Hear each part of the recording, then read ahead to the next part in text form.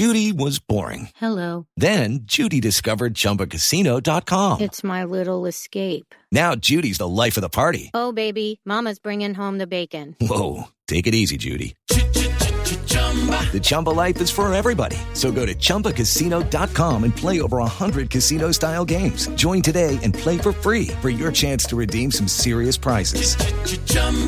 ChumbaCasino.com.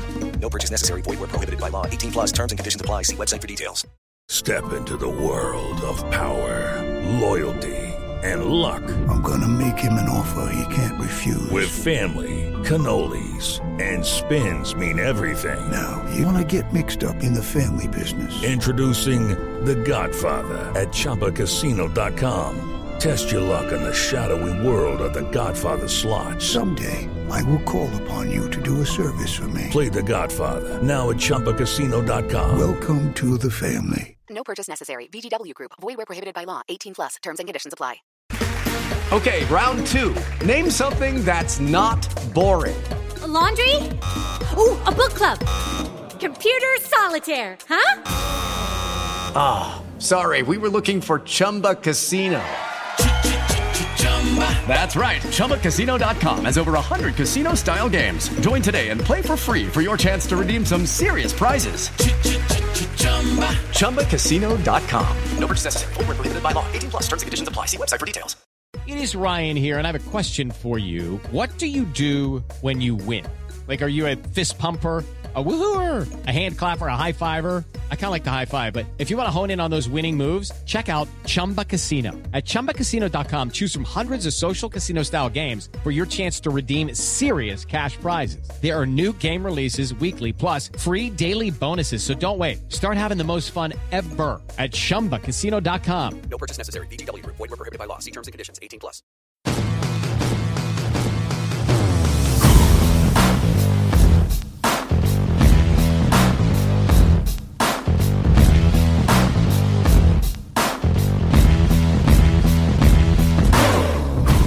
Hello and welcome to episode 7 of the Red Sox On Deck Prospect Podcast. I'm your host, Bob Osgood, and joining me, as she does every week, is Shelly Verstraete. Shelly, what do you think? When's the next time the Red Sox are going to lose a game? Never, apparently. 159 and 3. I totally. You heard it here first. Yeah, just to give like the listeners kind of like a. We're talking in like the second game of the doubleheader. Yeah.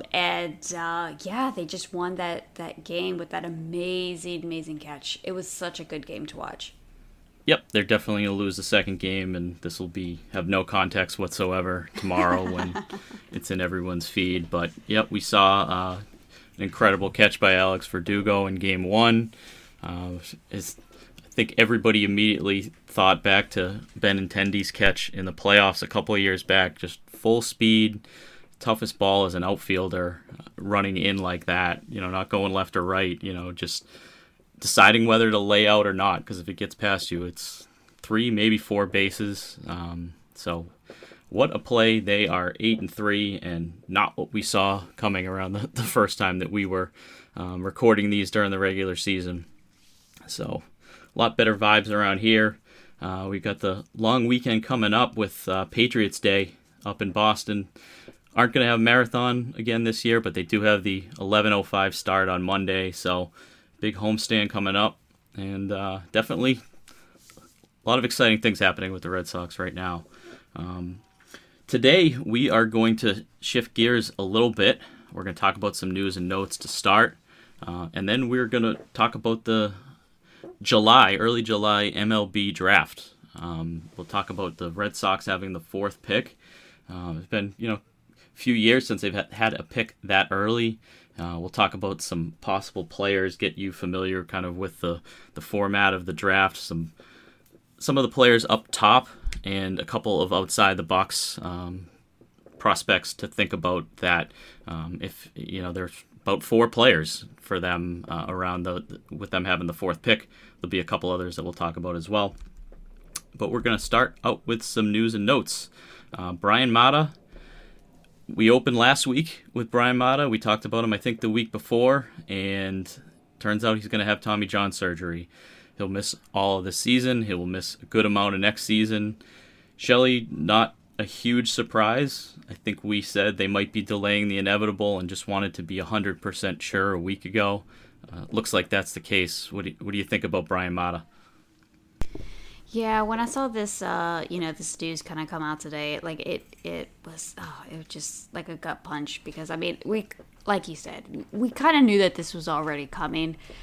But it always hurts whenever you do see a pitcher, especially like Mata, who is like one of our like best pitching prospects, just go down, and we're not going to see him for a year and a half, like 2 years, something like that. It just really, really stinks because he was so close, to contributing to the team and all that, and it's just a big setback and just a big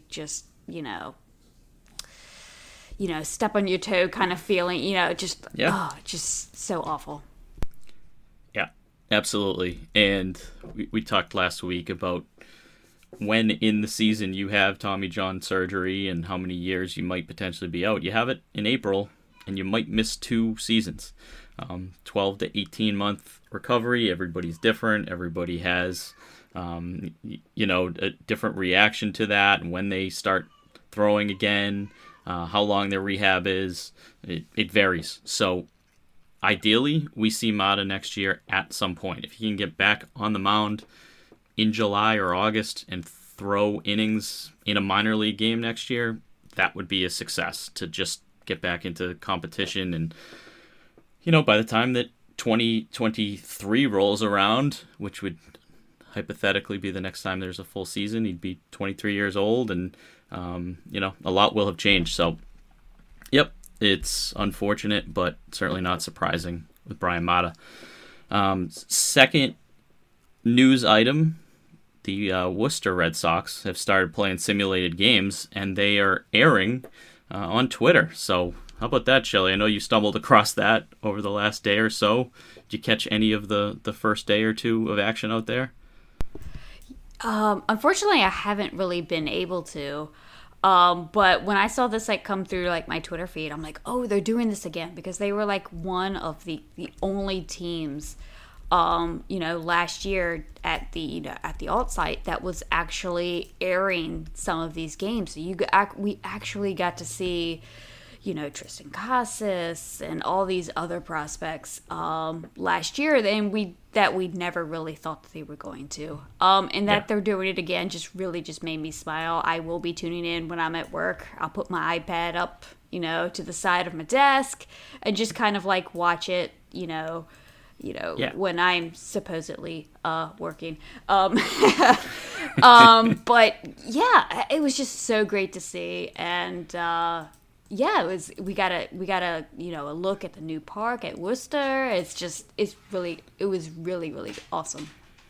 Yeah, and only the diehard of diehards would be watching that, especially with the Red Sox playing at that time. They've had 2:00 games all week. They play at 1:00 tomorrow. So, but it would be good to have in the background, depending on who's pitching, who's playing. And in the first day of alternate site workouts, Connor Siebold was pitching.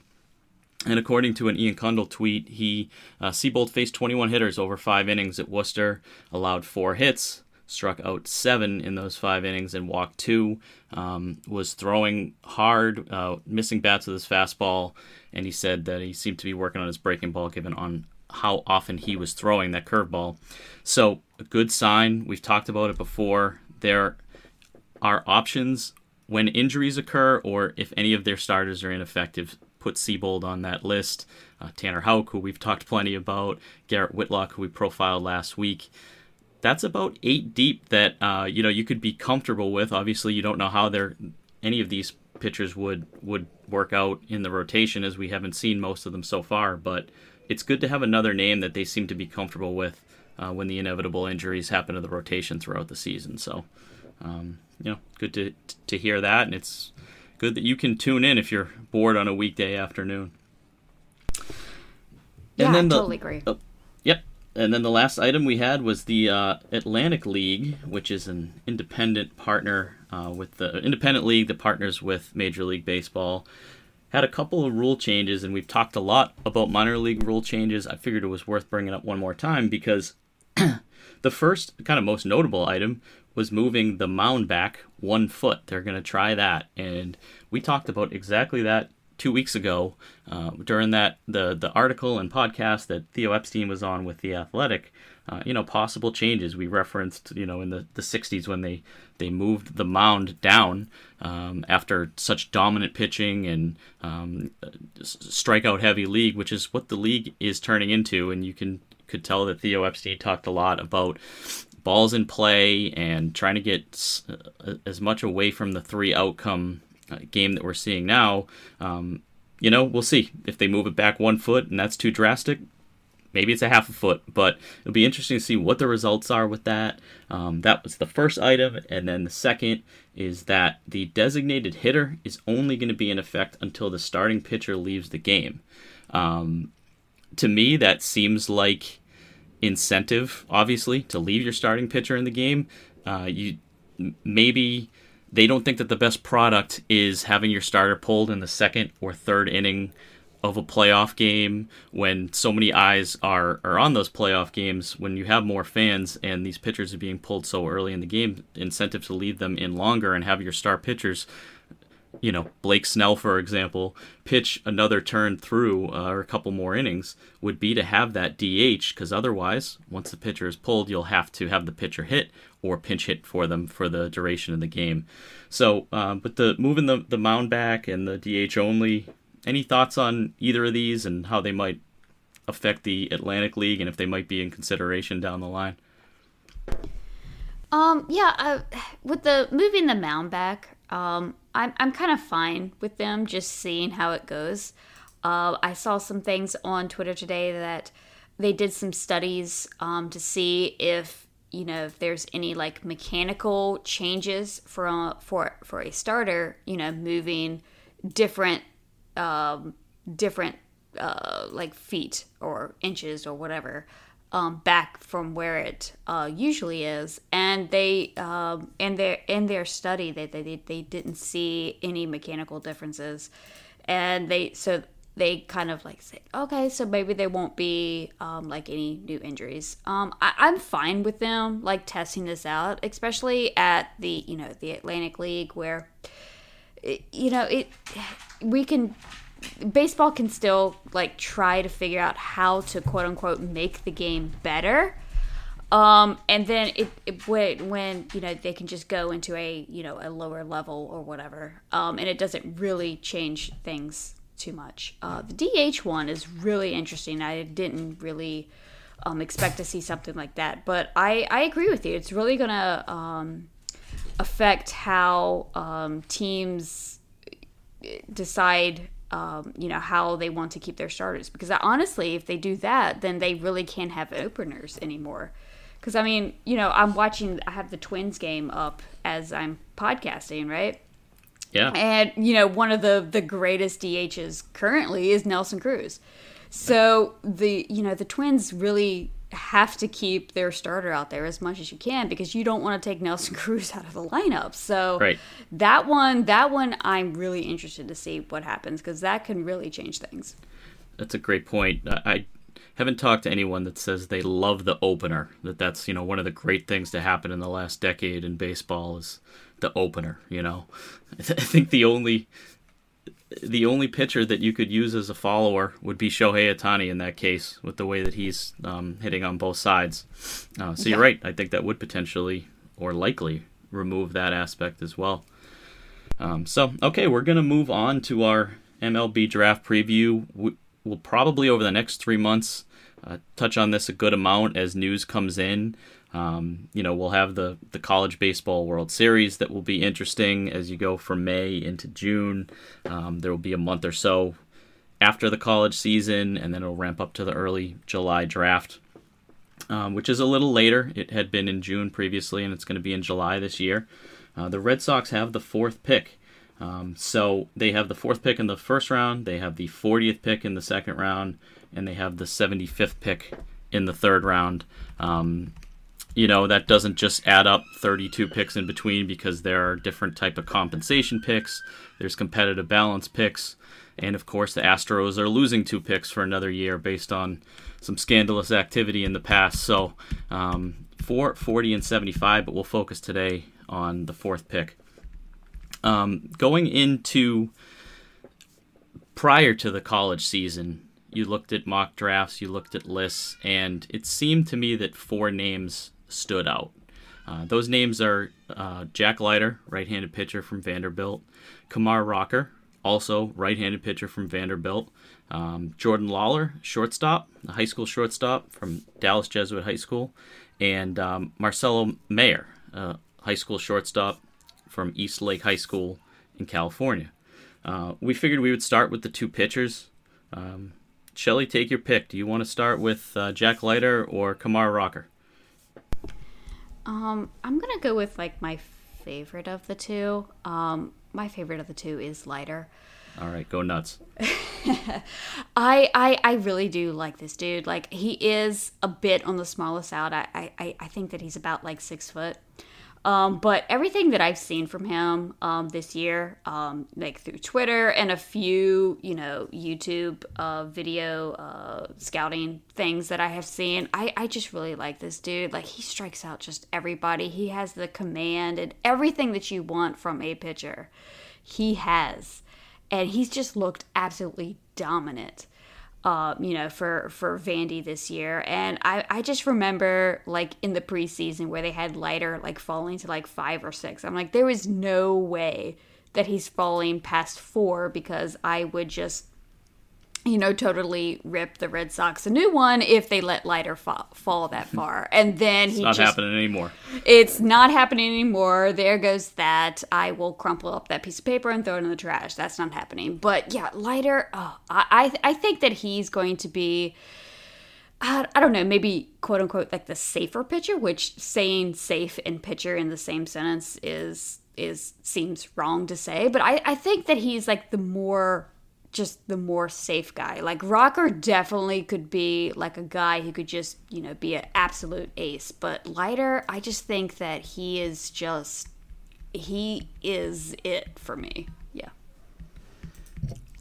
Absolutely. He has made 8 appearances so far this year. He's 7-0. He has a 0.55 ERA, and in 49 innings, he's struck out 84 batters. This is in the SEC. And opponents are hitting .082. So those are video game numbers. He has a no-hitter. He followed up his no-hitter with 7 more no-hit innings. I don't know the exact number. I think it was 19 or 20 over 3 appearances when all was said and done without allowing a hit. If the name Leiter rings a bell, his father was a pitcher, Al Leiter, who you still see on MLB Network a good amount. But I agree with you. He throws really hard, mid-90s. He can touch in the upper 90s. Looping curveball that has reportedly a high spin rate. He has a slider and a changeup. He's absolutely dominant. He is flat out unhittable. And along with Rocker, who I'm going to talk about next, they will be quite a tandem. And I'm sure every one of their games, whether it's in the regionals or hopefully if they make it to the World Series, that all of those games are televised and we get to see every pitch that these 2 prospects throw during the College World Series. So the other one is Kumar Rocker. He is a lot bigger than Leiter. He's not 6 feet. He is 6'4", 6'5" on some sites, 255 pounds, just an imposing force on the mound. He took over the tournament 2 years ago, the last time that they had a tournament. High strikeouts, electric fastball, regularly in the mid-90s during that tournament and since. He had thrown 114 innings all as a starter in college entering this season. This year he's had 8 appearances as well, 7-1, 48 innings, 12 runs, 10 earned. So 1.88 ERA. 73 strikeouts in those 48 innings and an opponent average of 161. So both great pitchers, and really we're going 1-2 in a lot of mock drafts that you saw early on. The interesting thing with Rocker is that his fastball has kind of dropped off a little bit in his past 3 starts, reportedly down to about 91 on the fastball, which is interesting in a lot of respects. You know, you hope that there isn't an injury there. He did throw a lot of pitches on a start 4 starts ago prior to these last 3 starts where he was throwing closer to the lower 90s. So hopefully he's healthy. Hopefully this is just kind of a phase that he's going through during the season and can get that arm strength built back up prior to the tournament, because his command is great, but they, you know, as games go on, he's lost some of his fastball command. I did watch one of his early starts where he was just impossible to hit the first 3 or 4 innings, and then as he got to the 5th, you could see that he was missing up in the zone. He started to walk people. So, you know, it'll be interesting to see that, and whether that will cause him to drop in the draft. I've heard some folks who have him closer to 4 or 5 or even lower in the draft coming up, you know, if it was right now. So much can change between now and 3 months from now. So it's just something to keep an eye on. This is the player that I would love to have fall. That ship has sailed with Leiter. I'm pretty sure he's going to go 1. But I'm hoping that Rocker falls to 4 to the Red Sox. That would be kind of my dream scenario. Anything to add on Rocker, Shelley? No. I would love for him to fall to 4. Yeah, but we were talking, you know, prior to us recording, you kind of, you know, told me about, you know, Rocker's kind of like diminished velocity, and that totally shocked me. So after we get off this pod, I will be doing some more research on that. So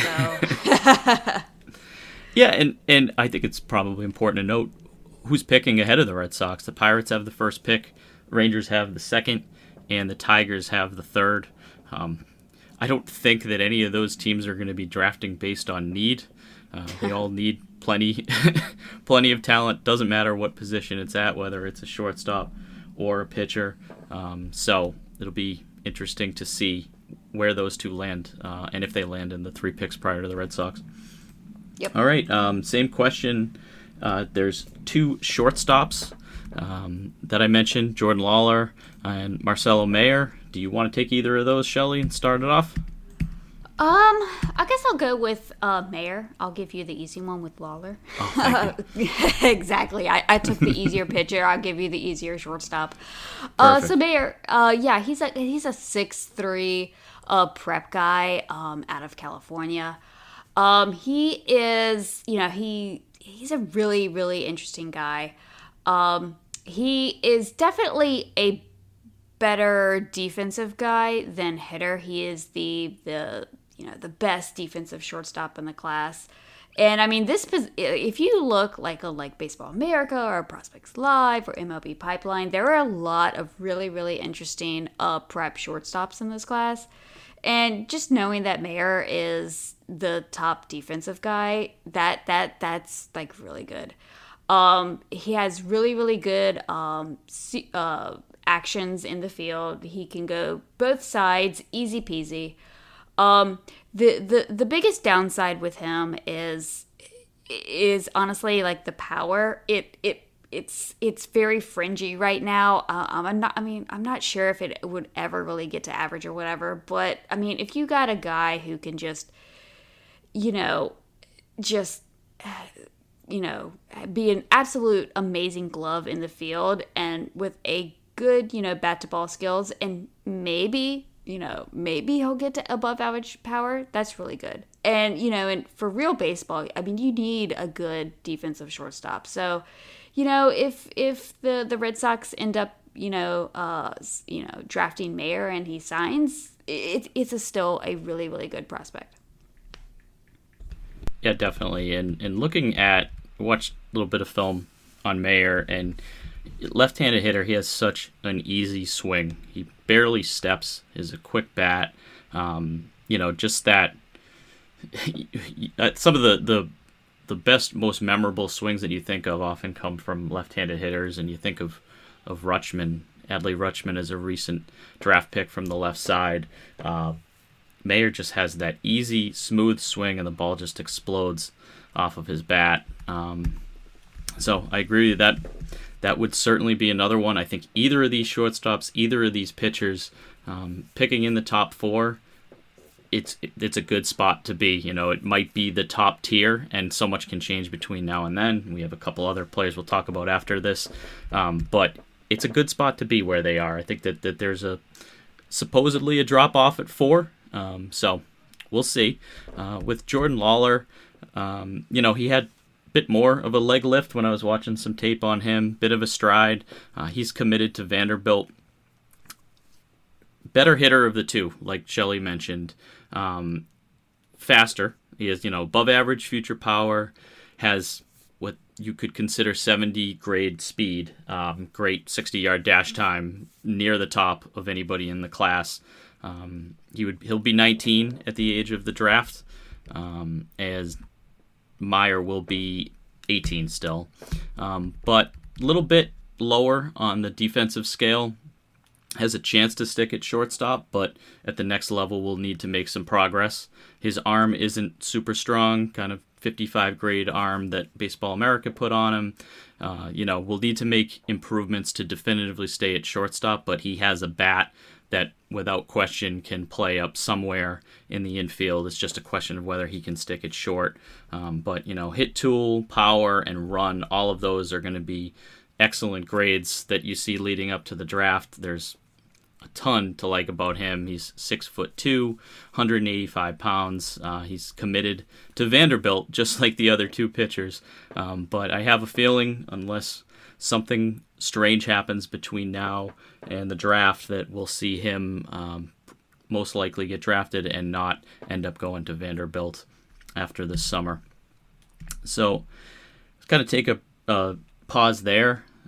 Those are the top 4 that were in the early season mocks. There are a couple other players that we were going to hit on a little bit.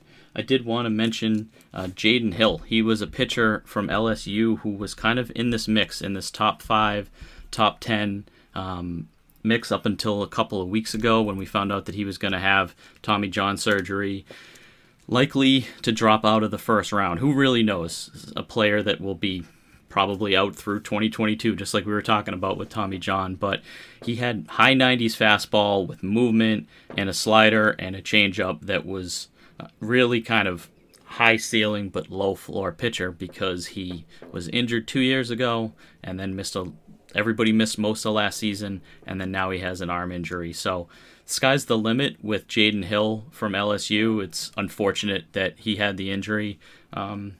Shelley, any thoughts on Hill, or kind of where a team that you think could potentially benefit from Hill, or whether he might be a later pick that the Sox could be interested in? I mean, I really do hope that he lasts to the second round, and we can take a gamble on Hill here. But it's like I just get like this feeling that one of like, I don't know, like the Dodgers or the Rays, like if they have like a very, very late pick in that first round, someone's just going to snag him, right? Just pick him and just be like, yeah, let's kind of see how this goes. Because he, like you said, like he is a really, really good talent. But like also, like you said, like we haven't really seen him, go a full distance really.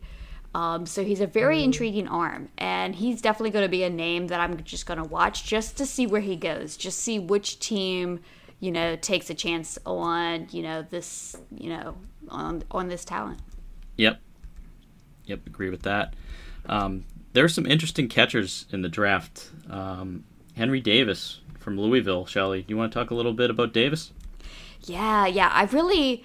when I was prepping for this episode and just kind of like reading, some scouting reports and stuff like that, and just seeing kind of like performance as well during this college season, Henry Davis, I really, really, really do like. He is definitely a hitter. Like currently he's hitting above 300. He's at 300, 381, 463. He has, he has an absolute cannon behind the plate, and he really is a good defensive catcher plus offensive catcher. He kind of like brings both.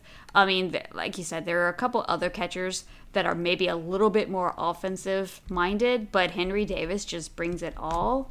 And I really like this guy. I mean, I don't know. I think it'd be a little bit aggressive to take him number 4, so I don't think that the Red Sox are really gonna draft him. But man, I think Henry Davis is really gonna be fun. Yeah, and it's interesting because he's a college catcher, so he's not that far out from, college bats. They move. Sometimes they're up within 2 years. And Christian Vasquez, his contract is up in 2 years. So it's possible if they love him. He's a right-handed hitter who would play up pretty well at Fenway. He's got an incredible arm. He's a physical catcher. Spends all day in the gym, it appears. So if that's the direction that they go, it could be somebody. Vasquez is gone in 2 years, or you bring him back for another year, or have kind of a bridge catcher to a player like that. It would be interesting if they went with a college catcher there.